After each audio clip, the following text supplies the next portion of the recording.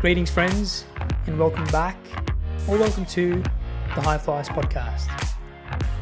The show for curious ones, the ones that want to learn to fly high from individuals creating value in a variety of industries and roles, to learn about their sunrise, their magic moments, their hustle, and a load of golden nuggets and insight to help you be 1% better every day. And I'm your host, Vida Tagara. In this episode, we take flight with Matt Dwyer. Now, I wanted to do this conversation with Matt for a long time, as his journey really inspires me, so I'm really glad he agreed to come on the show. The biggest takeaway from this conversation for me was, even with all the success Matt has had, at his core, he came across as very humble, relatable, and it was like talking to a mate at the bar. We delve into a number of aspects about his journey, right from not fitting in, growing up, and his mum's struggles, his foray into FMCG, and spending more than a decade there, before moving into sport, something he's always been passionate about. Hear about Matt's experiences in cricket, in Australia and England, and now more recently in tennis, how those roles came about, how he succeeded in them, the journey of moving countries with a young family, and so much more. And make sure you listen into a number of candid stories Matt shares from this journey that I'm sure will inspire you and help you be 1% better every day. Are you ready to fly high?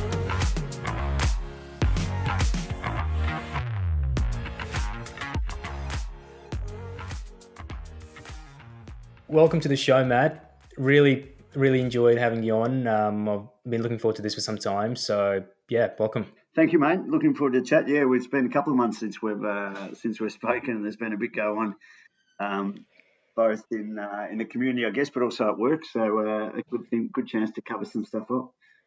Awesome. Now, there might be listeners who may not be as familiar with your journey or your background. Did you want to give a quick overview of who you are and where you are today in life?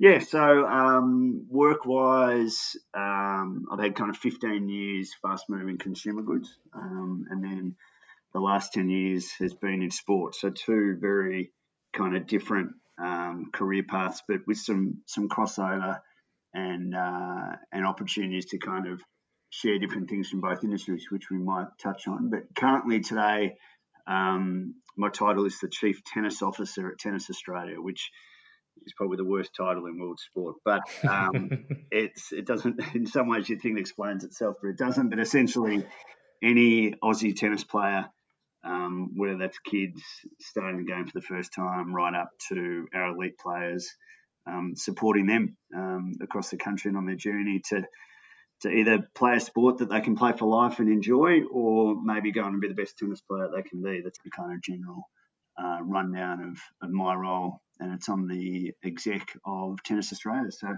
as we sit here on the 12th of December, we're still getting the final bits with regard to the AO, which is obviously a massive spike in our kind of business. But it's I think we're almost there. So there could be an announcement even Monday to officially give a response to where we're at with regard to the AO for 2021.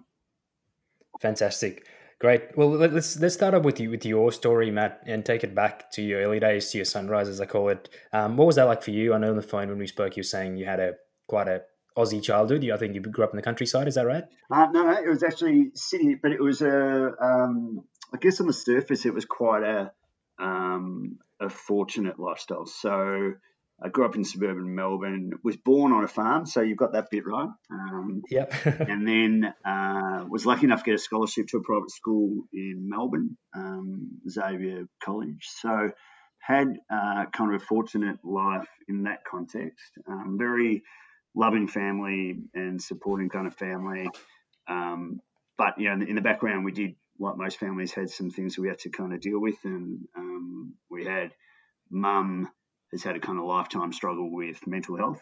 And that's kind of been a bit of a journey for us as a family from, the old days of hiding it, not wanting to kind of share it, to being a little bit more open and supportive kind of now. And Dad was a bit of a pillar and a rock for the whole family.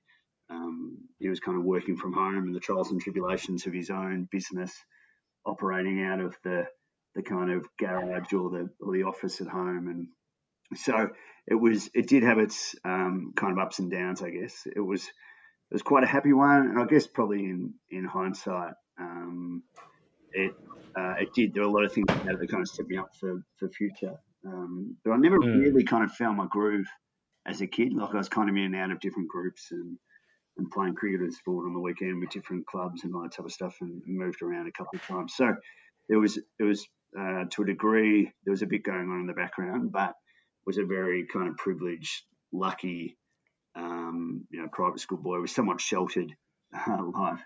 Mm. From my uniform to the private school every day and surrounded by kind of like people. So there was kind of a bit going on back in those days, but that was the kind of the early foundations or sunrise as you touched on. Mm. Mm. And how would you say people would describe a young Matt? Like, what were some of your passions and perhaps your behavior growing up? Did you have any influences that you looked to or things you wanted to try growing up? Yeah, typical Melbourne boy. So I love my sport, cricket, footy. That kind of came across in my pursuits at school. Probably spent a little too much time focused on that. Um, was okay in club cricket, but never really kind of excelled in it. But just really enjoyed the camaraderie that kind of came with team sports, and I guess that was my kind of sweet spot that I enjoyed in the team environment. You were kind of forced to come together and be part of that group, and so from that perspective, I was quite a I don't know if you say quiet kid, but as I said, just kind of floated around. And it wasn't really until I kind of got my first full time job that I really started to get an understanding of myself or challenge myself, which was in sales. I'd studied advertising, and Dad kind of said, get out and spend a couple of years with a folder under your arm and do a bit of selling. And I never really thought of myself as a salesperson at all. Like as I said, a kind of quiet kid, but I just Mm. learned so much. Kind of been thrown in the car with a folder and a new customer base that hadn't really been serviced. I was with Schweppes at the time, and it got a chance to kind of get a few wins and get a bit of confidence. And I remember someone saying to me really, really early that sales is just about satisfying people's needs, and that kind of resonated. So I had that kind of mindset that every time I went into a shop and sold something, it was to help their business and genuinely help them. And that kind of got me off to a bit of a flyer and got me a little bit more confidence and enjoyment. And then went across to Lion Nathan at a time where Lion Nathan were making a play to be the number one brewer in Australia, and at that stage they only had about 5% share in Victoria. So Victoria was um, the key market for them to be able to get that national leadership. And it was a fascinating role actually. It went in under the cover of darkness. We weren't There were four of us that kind of went in, and we weren't allowed to tell anybody who we were employed by, because what we were going Right. out and doing was what ended up being the acquisition of 45 of the best outlets, on-premise outlets across Victoria, in the key seeding areas of South Yarra, Paran, Richmond, Ballarat, Bendigo, Geelong, uni kind of towns. And then one day everyone woke up and all these pubs got converted across to Tours New, and it was the project that I'd been working on with a group in Sydney, and no one knew who'd been buying all these pubs. They just knew that there was kind of someone acting in the market, and ended up being Tours, and it was the launch of Tours New in Victoria. And um, I kind of went from well and truly on the outer to having drink cards to the best locations in Melbourne, and had a bit of fun with that as well. So there was the time they took over the Tours New Melbourne Cup, and I just loved it and had a lot of fun, and I think that ultimately gave me the confidence to be able to go on and do things from there. Incredible. And if we just touched on your study for a second, you mentioned you studied business advertising at RMIT. Was that a driver from dad, or did that again? You were sort of like, I want to explore business, and that was the best way to do it. No, I mean, I didn't do overly well at school, kind of very average, and I knew business was kind of just something that I could get into, and the advertising course was kind of there. So it was by no mean a passion or a deliberate. I just kind of fell into it. If I'm being really honest, Dad Mm. had a bit of a passion for marketing, and kind of learned a bit through some products and stuff that he'd kind of done. But ended up just kind of almost feeling like the right thing to do as opposed to a real kind of passion. And interestingly, the old advertising agency and the type of person that would traditionally attract probably wasn't me either. So it ended up being, it gave me great grounding in marketing and some of the principles and whatever. But I was never sure which way I'd go. And I actually did a year of human movement at Deakin, and got to 2/3 of the way through the year and didn't think I'd ever have a career in sport. So I actually backed out. Oh wow. And then, like I said, got out on the road and got a sales job and kind of kicked on from there. So the study side of things, I've never been overly studious. I'd probably more describe myself as being curious, and that's what's kind of driven me more so than sitting down and studying per se. But so I still enjoy learning and the curiosity of that, but sitting down and doing a massive piece of study or trying to concentrate for any longer than kind of 45 minutes has always been Yeah. a bit of a problem for me. So it didn't mean that I didn't enjoy learning, but not in that environment. That's probably the way to describe it. No, I love that. That sounds very similar to me. I think I actually studied RMIT as well, and it sort of fell in as they do. And I think for listeners, a lot of people ask me where they go, how do I build my career, or how do I find a passion out of year 12? And I think your answer there summarizes it really well, where you don't have to know it early on. You sort of can figure it out as you go. Yeah, definitely. As I said, my career's kind of pivoted a few different times, and what I guess I've kind of learned, and I was lucky, is probably during my time at Nestle, where there was a shift in the old PDR process, the end of year review of your performance, where it went from the traditional let's focus on the 5 areas you need to improve, and by the way, you're doing one thing kind of okay, but let's get the 5 things right, to very much a focus on what are your strengths, and what are the areas that you can add the most value to the business, maximizing those strengths. And I think that is an interesting reflection for me that I kind of learned through that. It was what get a real deep understanding of who you are, what makes you tick, what are your strengths, and then look for roles and opportunities that maximize that, as opposed to the other. And I guess that's probably helped guide a lot of the decisions that I've kind of made from there. I mean, obviously being passionate about the product is an upside, and there's some downside to that as well, which we might touch on a little bit later. But it's kind of been through having a greater understanding of myself, what drives me, and then how does that actually manifest itself in a day job. Now, if you zoom out for a second, Matt, like you said at the start, you spent 15 years in FMCG across, I think, 5 different multinationals, and then you've been in sport now the last decade.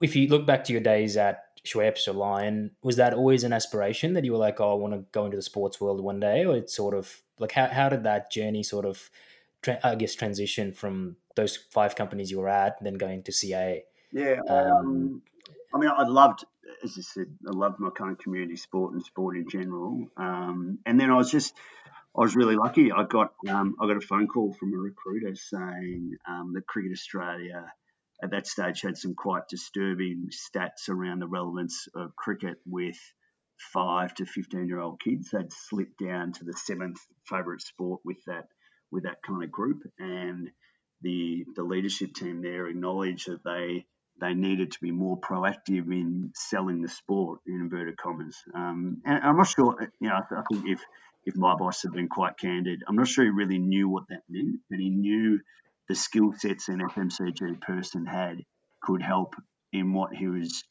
trying to do. And that was things like, having an understanding of your consumer and your shopper. So, the distinction between appealing to a child at 5 to 12 to attract them to cricket and get them involved in cricket, but equally the vital role that, the traditional mother kind of plays in the sport choice for a child. And how do you articulate why a child would want to play cricket or why their mother would want to support that. So there was a bit of how do we kind of really articulate cricket's USP. A lot of people who kind of worked in sport were in their passion, and the interesting bit was that the thought was all you had to do was put a footy in their hands or put a cricket bat in their hands, and they'd have the same love affair with the sport that I've had. and that's our ultimate goal, is just to get the ball into their hands. But what it really is being able to clearly articulate to someone that hasn't been fortunate enough to have your experience in sport as to why they would consider it, and then how do you keep them in there. And so that role that I had at Cricket Australia was basically to link junior cricket with the Big Bash. It was when the Big Bash was launched, and the whole sport was aimed at and engaging 5 to 12-year-old kids and their mothers. And then there was a bit about just how does an organisation like Nestle or Mars deploy a national field force, how they kind of, be a little bit more accountable to what the outcomes were and that type of stuff. I think the other thing they wanted was a bit of the pace that kind of comes with FMCG. So that kind of urgency around having impact, doing things at scale, the growth mindset type stuff was also a big part of what I think he was kind of looking for. And it helped that I'd kind of been a 10 or 15 year at that stage community cricket and footy person and kind of understood grassroots sport. So I was really lucky that someone had the foresight to see that those skills could be transferable. And then that set off a chain of events that I still pinch myself now, to Cricket Australia, to the ECB, heading over to the UK and skipping into Lords every day. I arrived there the week of the 2015 Ashes, Australia playing at Lords, and had three amazing years there, and then fortunate enough, kind of 2.5 years ago to come back to Melbourne in an executive role in tennis and be able to enjoy everything that tennis has to offer. So it was a definite kind of pivot moment in my career personally, and I was really lucky. Yeah, and I'm looking forward to touching on some of that experiences shortly. But I think one of the things that fascinates me about that transition from FMCG to sport is if we peel it back a bit, like you said, you're 15 years into your career and you're probably a bit mature in your thinking as well. Like, did you do analysis where you go, here are the risks I'm taking? Perhaps you had a family at that time and you're going, I've got a good career. I think you were national business manager, which for the listeners is quite a role of quite a big responsibility. So when this opportunity came up at CA, did you sort of do the pros and cons where you went, okay, this is a risk of being in one industry 15 years, I'm sort of pivoting across? Was that a thought, or you sort of, it was a sliding doors moment where you said, this is a passion and I want to take it? No, mate, it was completely the opposite. It was okay. It was, wow, this is a once in a lifetime opportunity, and I'll do whatever I can to make sure that I'm the lucky one. And I probably could have, if I'd been honest, I probably could have mentioned 100 people that I'd met in FMCG that might have been better at that job at Cricket Australia. But it was a chance just to have a go. And I mean, there were, we moved back we were in Sydney at the time, and we loved living in Sydney, and we had a great lifestyle up there. And, the FMCG career was going really well. But I honestly don't think I knew what I was getting myself into, to be honest. I was so caught up in the glitz of being able to wander into the Cricket Australia head office and being part of of a sport that I'm passionate about, that I don't think I really thought through it. And there's been a hell of a lot of upsides I touched on, but equally it's a very different industry. It's federated in its governance, which means that ultimately the states own Cricket Australia, and that's a fascinating dynamic in itself, as to how that relationship kind of works. And there's equally a downside in being so passionate about your product, because you wear the knocks a lot longer and they go a lot deeper. So when things aren't quite going the way that you want them to go, because you are so passionate about the sport, it tends to build scar tissue. And when things aren't going the right way, you get a lot more frustrated. I found it a lot more difficult to switch off. So kind of sleep issues kicked in around that time. So it's not kind of all upside working in something you're passionate about. And I think most people would say that have worked with me regardless of whether it was herbs and spices in the Mars days or beer at Lion Nathan, which was easy to get passionate about. I've always loved my product, like I always kind of enjoy it, but this was to a whole new level and almost a tipping point at times. So I think it's probably the opposite. I probably underestimated the change more so than having a really clear, this is the path I want to go down, and I'm going to find a way to get into sport. It kind of, as I said, the foresight of someone else was probably the driver. And you mentioned earlier about the transferable skills between FMCG and sport. If we wind it back and look at your first year in CA at the end of the year, did you sort of sit back and reflect and you went, okay, this transition wasn't as hard as I thought because the passion sort of led you through it? No, it was somewhat balanced. I mean, I thought that they would appreciate that I was kind of just another kind of community cricket guy that's passionate about the sport, and I played that to my advantage, particularly when I went to the UK actually. But what I was kind of sold as internally was a chocolate salesman that can sell to kids now coming in and bringing a culture of sales to cricket, and that made a lot of people uncomfortable. And so I think I probably stood on a few landmines early on that never really became a massive issue, but they were learnings as I kind of went through. So I think at the end of the first 12 months, I was probably more frustrated that things hadn't progressed at the rate which I would like them to, or the rhythm that a Mars or a Nestle would kind of go at. And I think that was probably my major reflection in the first 12 months, was that I'd like to have had more of an impact and moved the game forward a lot quicker rate than what we had. So that was probably the main kind of reflection for me early on, was I really had to kind of change my style in order to connect and lead and a very different culture in sport. So yeah, there were kind of some interesting things in those first 12 to 18 months as far as looking go. Yeah. Something I love asking guests is magic moments. And I ask this because I think in my own journey to date, whether it's work or life, there's always been those moments that in the moment might be really hard, or there were painful learnings or projects you worked on, or to your story, moving countries. Have you had some of those where they kind of stick out for you looking back on your kind of journey to date? That you go, there were really important learnings, but in the moment, they were probably the hardest thing ever?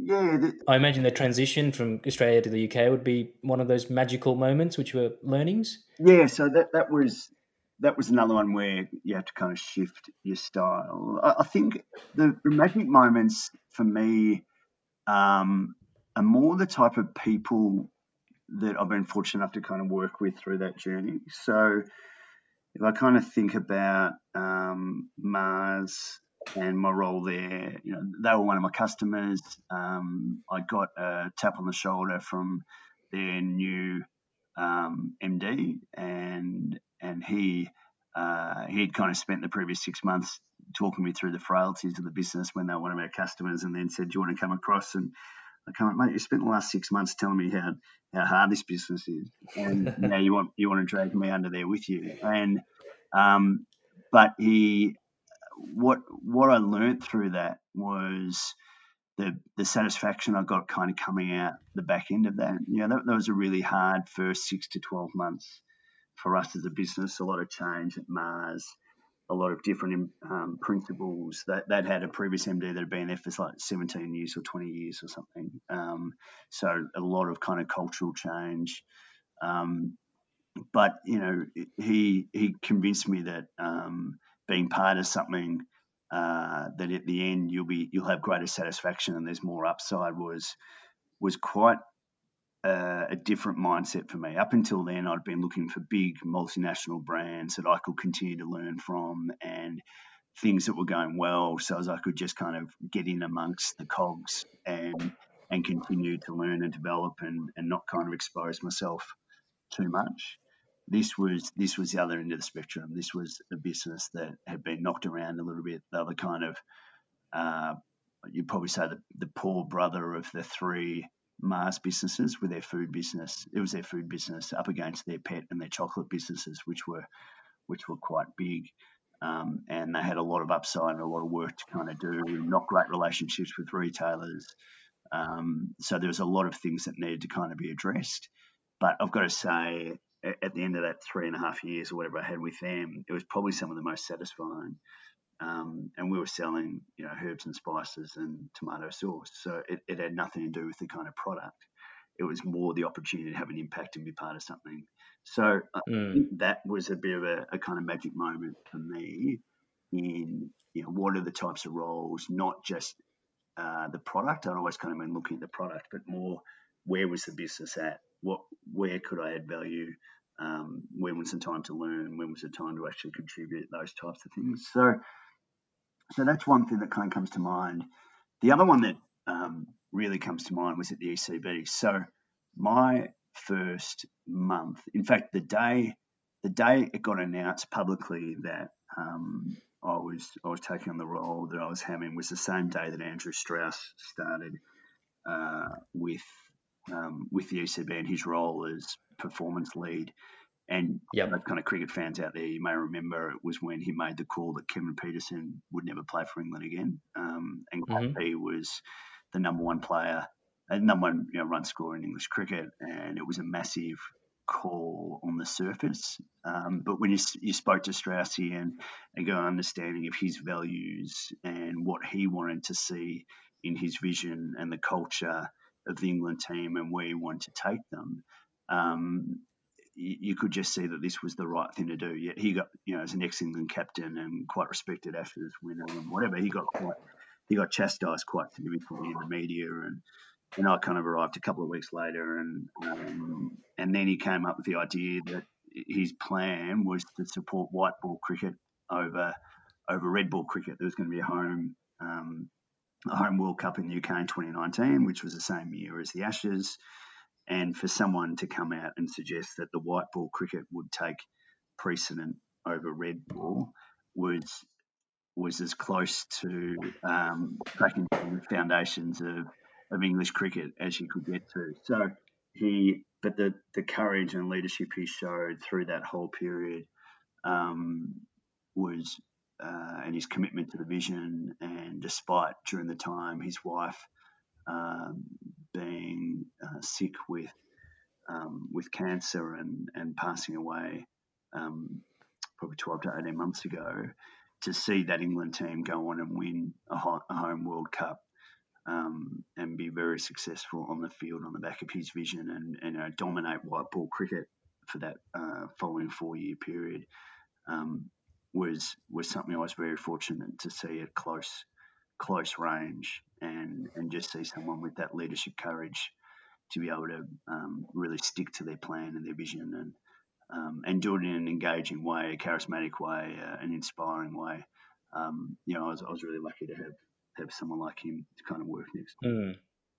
Yeah, no, super fascinating. Thanks for sharing that. I think I've got many questions about your move from the Australia to the UK, but I think one of the questions that perhaps listeners might be wondering, that I think a lot of listeners are ambitious, and obviously you've obviously done a lot in your career. When you were at CA and you spent, I think, close to 5 years at CA, was that one of your goals to work overseas in a sporting organisation outside of Australia? Like, how did that move come about, and was it personal ambition tied to that?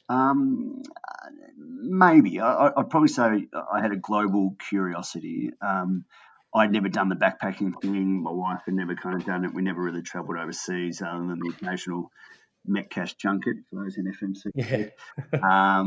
And so it never was kind of on our radar as a priority. It was more a curiosity through travel, and it was only that I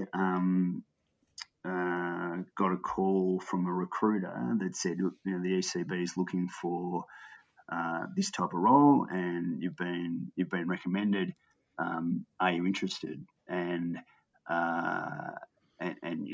for me, it was a little bit like the first phone call to go to Cricket Australia. I thought life's not going to get any better than this. And then to get the call to go to Lords and have another go at it was brilliant. And was really kind of fortunate. So it wasn't a deliberate ambition, but I guess I've kind of just gone on with doing the job, and the opportunities kind of came, and when they did, we kind of took it with both hands. Actually, interestingly, when I first got that call from the recruiter, I went home to my wife and I said, I got a call from a recruiter today. And she goes, oh, okay, that's interesting. I said, yeah, it's a big role. It's on the executive. It's exciting. I said, it's actually with the ECB. And she said, now I won't throw in the exact words that she used, but my wife doesn't like to say it, but she said, there's no way we're moving to London. It's like Melbourne, but colder. And I kind of went like a boy who felt as though his dream was slipping between his fingers. And I kept chatting away to the recruiter and had another couple of conversations without her knowing. And then they rang up and they said, right, we want to now kind of introduce you to the ECB. And I went home that night and said, oh, that recruiter rang back. They want me to have a phone call with the ECB. She said, good luck, you won't get the job anyway. So yeah, okay, cool. And then the next week it was they want to fly us to England, and we got on the plane and we're still kind of going, we just don't know how this is going to work out. She's an executive girl herself. She's was with Deloitte as a director with them, specialising in inclusive leadership or diversity inclusive leadership, and we just couldn't see the worlds kind of working out. We had a 4.5-year-old son that had to start school, and we thought, we'll go over to the ECB. It'll give me a chance to see Lords, but we're not quite sure how this is going to happen. And within 3 days, they'd kind of found us a school. We'd worked out an option for her with work, and they offered me the role. So it kind of crept up on all of us. But it was the best thing we could do personally. It was the best thing we could have done professionally, and my advice to anyone that ever gets the opportunity, notwithstanding what COVID's kind of done over the last 6 to 12 months and the impact on people moving around the world, is take it and go for it. To challenge ourselves, go into a new environment, being an Aussie in English cricket, it was as challenging a day job as I think I've had. And outside of that, trying to help a family settle into a new country and kind of experience that, given we were quite shallow in our understanding of the world and different things around us, was a real battle as well. But professionally, personally, pushing yourself outside that comfort zone has been remarkable, both individually and career-wise, and everything that kind of came with it. So if anyone does get the opportunity, I would absolutely be saying take it. Yeah, absolutely. Couldn't agree more. And I think one of the things that again intrigues me is, and you said at the start of the show, is companies like CA and ECB have got some very smart people, and you were one of them. What do you think separated you from the rest of the pack that the ECB reached out and said, we want to bring you? Was there anything you did in terms of projects or deliverables or attitude that you think you can share with the listeners? Yeah, I think there was a particular project that English sport across general had focused on retaining 15 to 19-year-old kids. So they had really focused on that retention of kids in sport, whereas Australian sport, ironically, given it was naturally part of our DNA, was to pick up a bat or swing a racket or kick a footy. Australian sport had focused on that entry level and at the base and getting as many kids in as possible. So it was they were looking for someone that had proven experience in growing a sport right from the bottom up, and then letting all their learnings around retention kind of continue. So very much not just a market share grab, but growing, getting kids more active in the UK was obviously a big thing as well. You've got plenty of excuses over there as to why you might not be active with the weather and computers kind of coming in and gaming and all that sort of stuff at the time. So they were looking very practically for that. I think what they were nervous about was this whole Aussie persona and what type of Aussie was I. And I guess from a career perspective, there's probably two types of Aussies. There's the Shane Warne kind of knockabout, lovable rogue type thing, or there's the Dave Warner, the ultimate competitive beast that might, and both of them seem to have a bit of arrogance and cockiness, and I think maybe a bit of humility kind of in that was, I played up that Dad was a 30-year club cricketer and batted 10 and didn't bowl, but just loved the game, and that cricket was in my DNA, and that this was a dream for me to come to the UK, and it was. They were all fact. They were all real. But I never went in there saying, Aussie cricket's got all the answers, and the ECB could do a lot, or English cricket could do a lot to learn from that. It was a little bit more organic. And at the same time, I could just see so much opportunity. So there were a lot of biting my tongue kind of moments, just simply because the upside I could see in change in English cricket was quite significant. So I think, had a lot of kind of conversations. I took over the role from Mike Gadding, so ex-England cricket captain, really highly respected in English cricket, and he was really supportive from day one. And I guess I kind of just played the wide-eyed kid, lucky enough to come to the ECB and get this opportunity and kind of drive change through that lens. And as opposed to kind of being more the Pied Piper out the front, come with me, it was more, right, we're all in this together, and how cool would it be to be part of this journey. So it was and I think part of the learnings from Cricket Australia kind of came to the fore there. With the humility that kind of came. So I think my style did flex what they were looking for. I mean, I think someone that could just come in and say, trust me, I've been on this journey before and it is possible. That was probably what they were ultimately looking for. And then the traditional kind of change management stuff, a couple of early wins worked well. And then we just got momentum from there, which was great. Yeah, I'm really glad you mentioned that, Matt, because I think that's worth underlining and I think listeners often wonder that skill set's obviously one part of the puzzle, but like you said, personality and cultural fit are equally as important. And it sounds like those three kind of married up for you for this role. Yeah, it was, it was, there were a number of different dynamics at play. 39 counties in the UK, and the kind of federated model is something I laugh about in an analogy that the relationship between the counties and the governing body, or the states and the governing body, is a little bit like a dad or a stepdad. It's when everything's going well and you're giving little Johnny money and everything's going fine. Yep, here's my dad and I love him and this is a fantastic family dynamic, until you have to say no to something or try and shake things up a little bit, and then you're not my real dad anyway. I'll kind of get on with it my own way, and so you're forever kind of walking that line of federated governance. And there's a lot of upsides to that. It leads to better decision making. You need to be able to influence people as opposed to just being able to say, well, I'm the boss, so you're going to have to deal with it. So there's a lot more collaboration. You need to find ways to influence people. You need to change and flex your own style. You need to appeal to different personalities, both at scale but also individually. There's a lot of learnings in that kind of federated model, but it takes a whole heap of elements to kind of drive significant change in that sports area.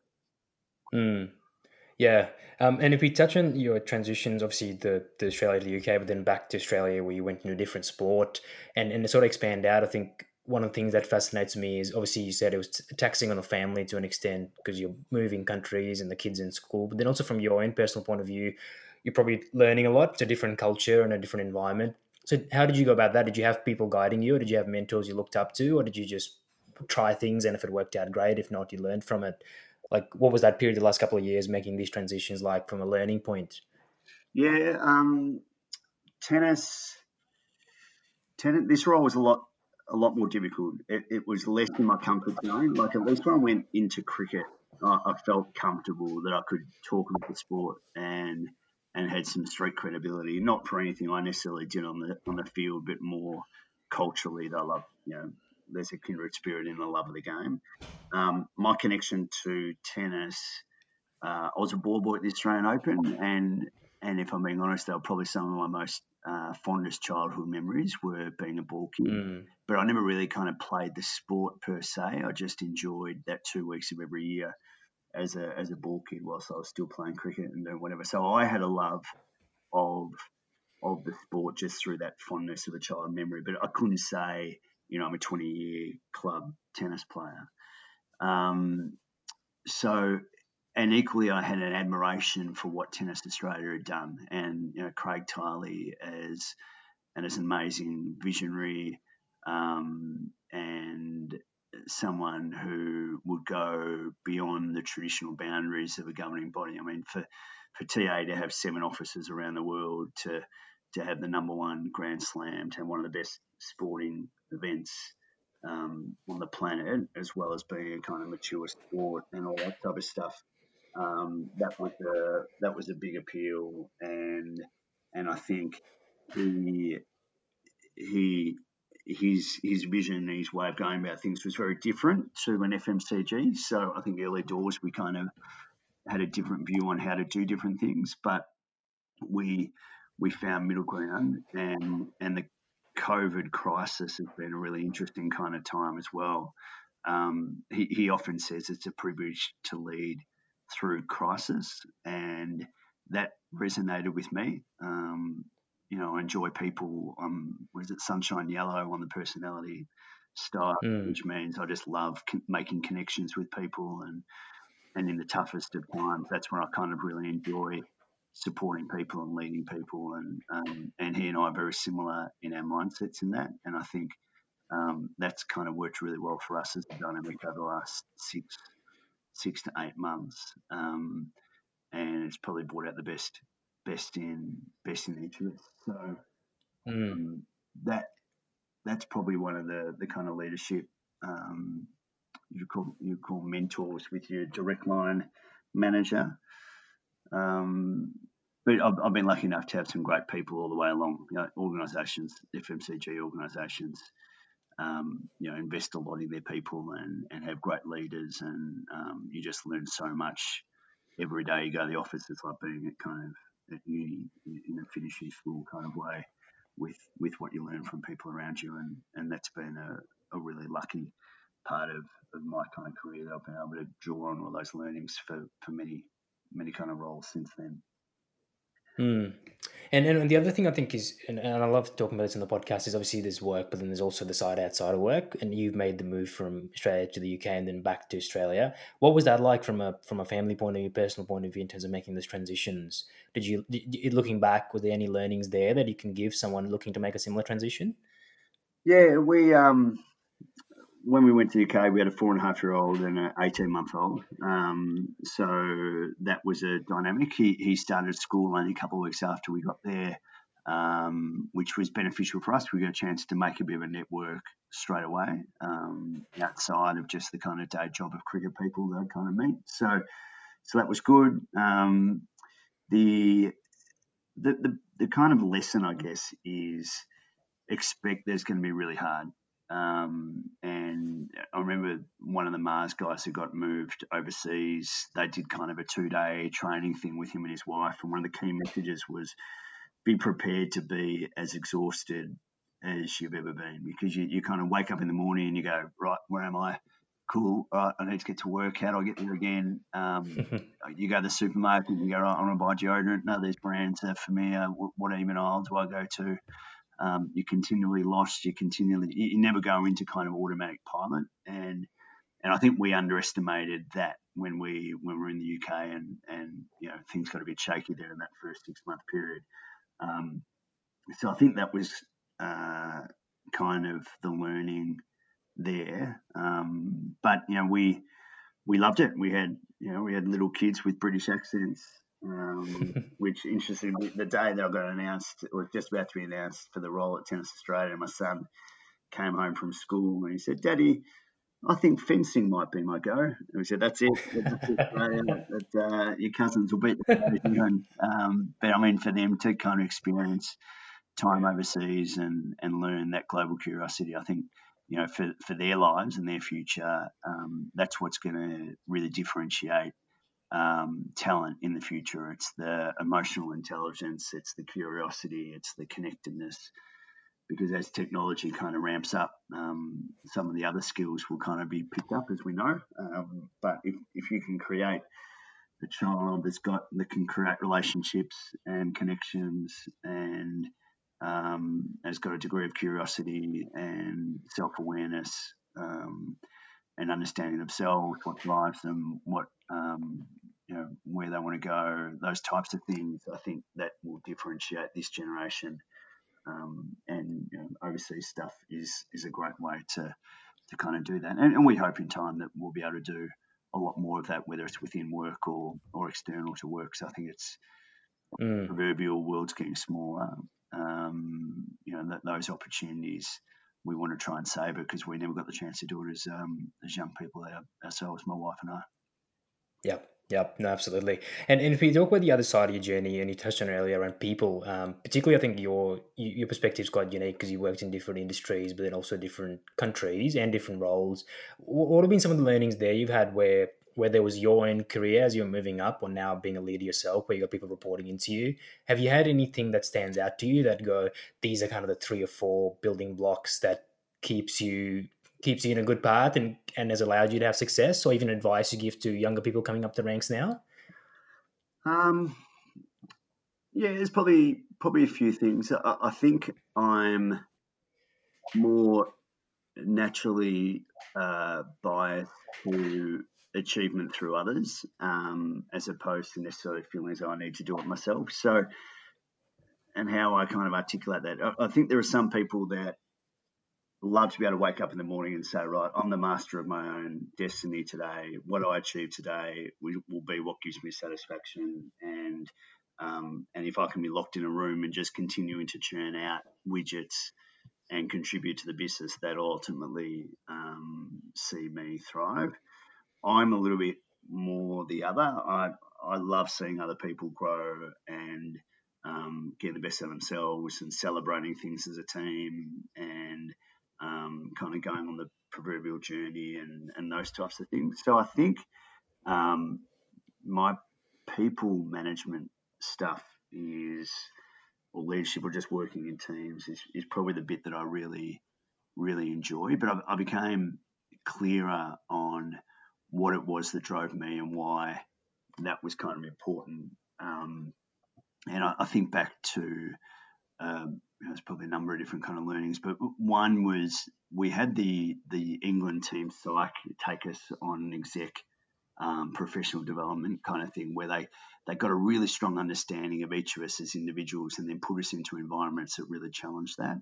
And one of them was that we went into a role play thing in central England in a little county town up there, little village, where we were thrown into the deep end of a terrorist attack and basically immersed ourselves in it for kind of 48 hours, literally driving around the streets with earpieces in,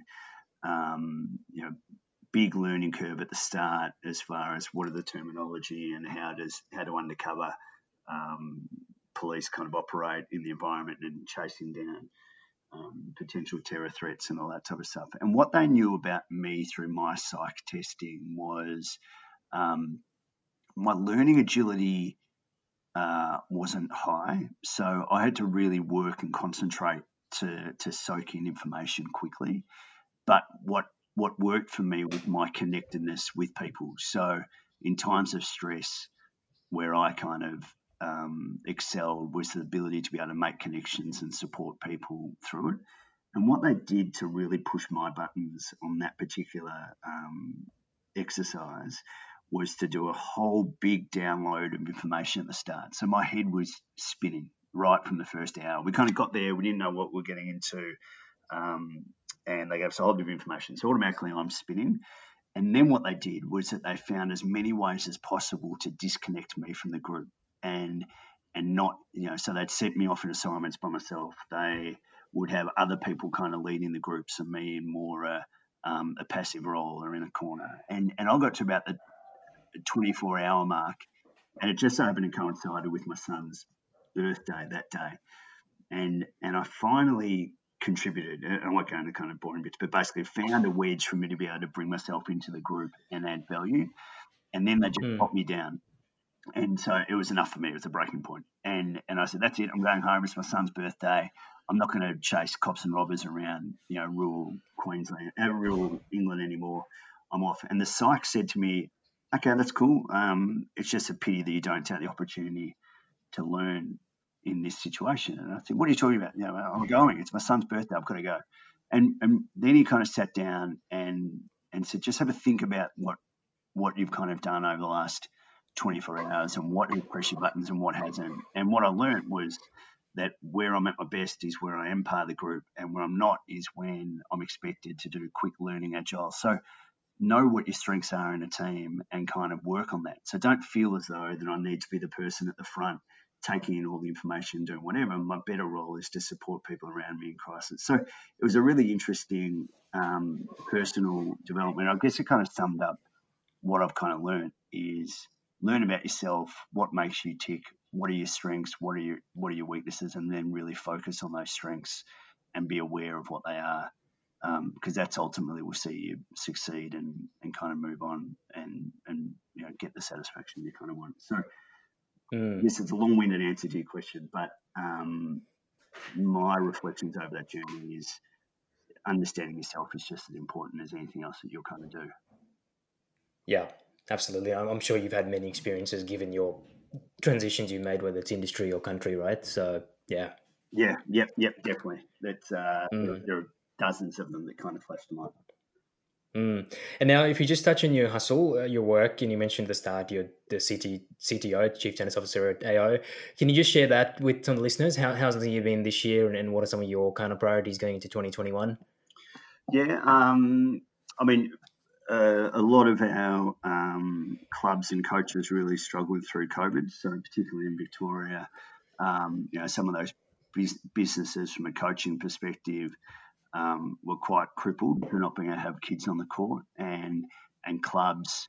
I think there's a stat right in the middle of COVID that 75% of clubs were concerned that they wouldn't be able to survive coming out the other end across all sports.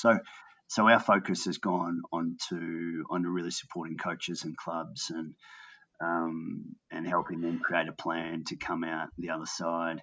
We're a little bit more advanced in the club side of things, so we've developed a framework to be able to have conversations with clubs about their planning and what their unique plan is for tennis within their area and how they can deliver on their vision for the club. The coaching strategy consultation has just started, and we're hoping that we'll have a whole heap of support for coaches early in the new year to help them in their businesses. We've got a few kind of tactical things that are happening now, but that's our kind of core focus at the moment. We've done a competitive play review, so we're looking at competition tennis and tournament tennis, and done a whole consultation on that. And I think we'll have some great conversations with tennis across the country as to what should be incorporated into junior competitive play in the future, and it's kind of happened organically. So that's a big focus for us within my department. Across the broader Tennis Australia, obviously, it's getting through the Australian Open, making that event happen, and it contributes 95% of our revenue for the sport. So it has quite an impact if it's compromised. So we're just going to go through that final day and take a big collective breath, and then see where we're at. We had to make some structural changes back in July because we just knew there was going to be some financial impact, and we had to prepare for that. But we're hopeful that we'll kind of come out the other end and be able to get the business back up and going again, and continue with the great event that's the AO and the sport. Yep, absolutely. I definitely can't wait for the AO next year. I think February looks like the time frame of this stage, so exciting times. And can I ask, just you mentioned, I think you touched on it earlier, the player bodies. How have you, player teams rather, how have you found that working in tennis and cricket? And I think particularly in tennis, me being a massive tennis fan myself, I think there's a lot of interesting personalities, to say the least. How do you find that compared to cricket, where you've got a cricket team and there's a lot of support around them, whereas tennis, obviously the players on their own and they're in the spotlight? Has that been an interesting reflection for you? Yeah, I think it's been fascinating actually in a whole raft of different ways. But what what I've kind of seen is that team environment, and I had my son's cricket this morning, and he turns up there, he's got 10 smiling faces, he's got a coach and the team manager and 7 other parents that all genuinely want him to do well, and if he goes out of line, his mates will kind of bring him back in the line. If he wins, his mates will celebrate with him, and there are elements of team sport that form our children and help support them through life and kind of upsides in that. Equally, what I've kind of learnt through tennis is it is the toughest sport. From the age of 9, you're out there by yourself. It's you and mum getting in the car, driving across the country to go to these tournaments. You get to kind of 11 and 12. If you're doing okay, your little sibling is kind of dragged in the car as well as you're kind of travelling around, and then a bit of public expectation, kind of 15, 16. Mum and dad get a bit excited because this could be the life changer. They're going to become millionaires and travel the world. You then get to 18 and you are travelling the world, but you're doing it, in and out of tournaments. And that sport, any child that makes their way through that experience between the age of 15 and 20 builds some of the most resilience, drive. I can't even begin to describe how impressed I am with some of the young athletes I've had the fortunate to spend time with over the last 2.5 years. And, the journey that they've kind of been on to get to where they are. I mean, the stats are pretty daunting. In any birth year, only 3 kids in the world will end up making the top 100.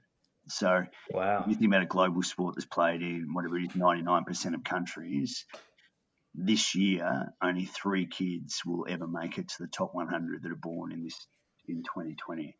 Now that's a if you're planning on winning the lottery, that's those odds aren't overly high. But that it's just it's a fascinating dynamic that these kids kind of live through, and the expectation and what I've seen is just some really, really good people in their own way. I mean, we've been unfortunate a little bit that the Aussie brat tennis player has kind of been the stereotype over the last 10 or 15 years. But, Ash, Dylan, even Nick, I think Nick's last 6 to 12 months has shown the real Nick, and the people in Canberra used to always talk about when they'd see him with kids and where he kind of gets his energy and his passion and under the pressure and the spotlight of expectation. I'm not sure there are too many people that would thrive in that kind of environment. And I've just got full respect for any tennis player chasing their dream. So it is a different dynamic, and for kind of leading those, our wellbeing program at Tennis Australia is a really important part of it, to be able to provide the comfort and the support around those kids as they kind of make their way through that journey. And anything we can kind of do to help is will never be enough, but is well deserved in my mind. No, fascinating insight. Now, let's like finishing off the show with a final sprint, which is just a bunch of rapid fire questions, Matt. Is there one investment you've made that you consider the best in your life? I'm not great with money. It doesn't have to be financial, by the way. It could be your kids, it could be career, it could be anything. Investment.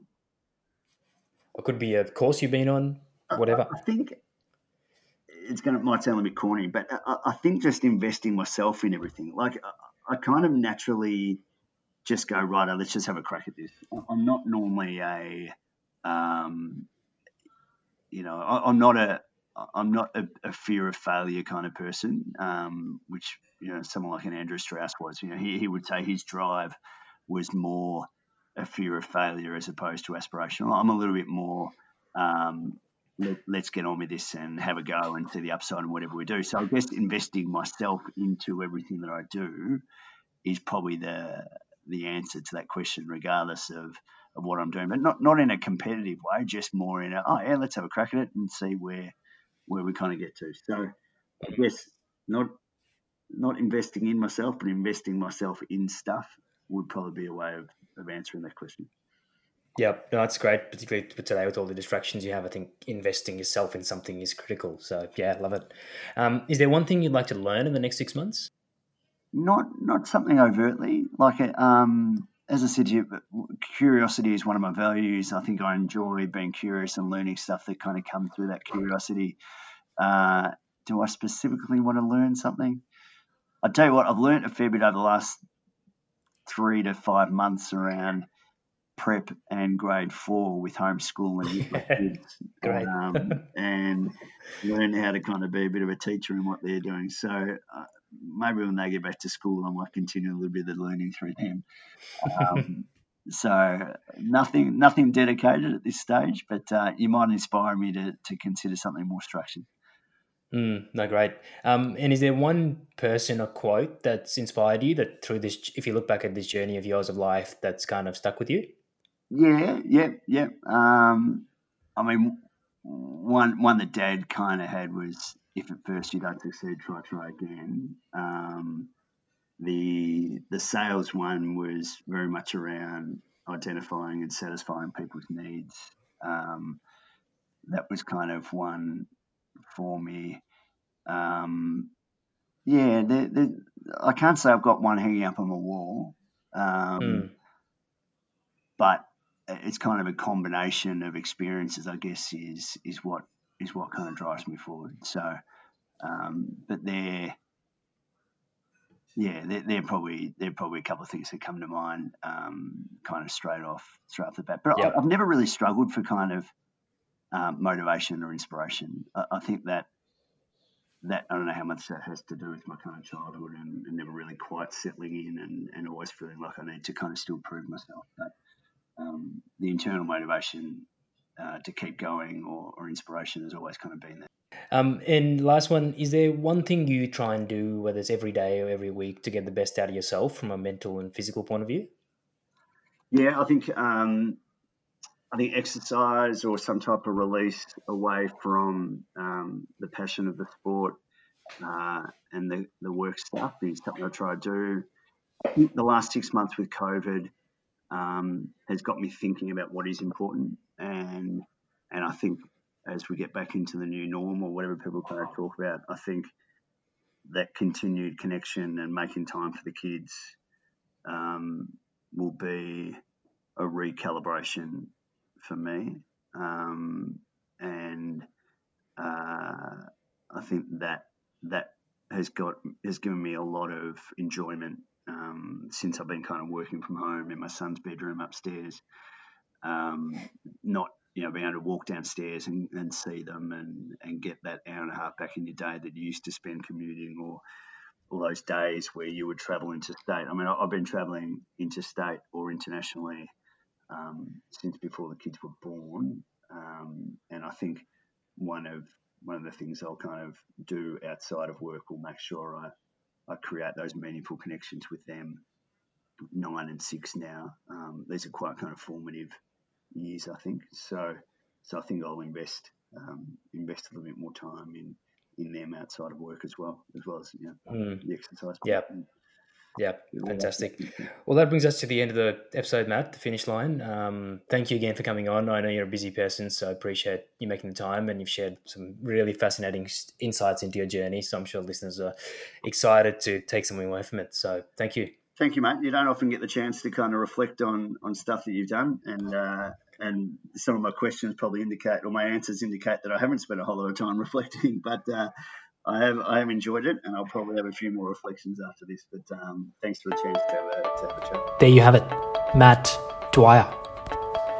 I hope you took away some actionable insights and learnings from this conversation to apply to your lives and be 1% better every day. And I look forward to sharing the next episode with you next Tuesday. Stay tuned.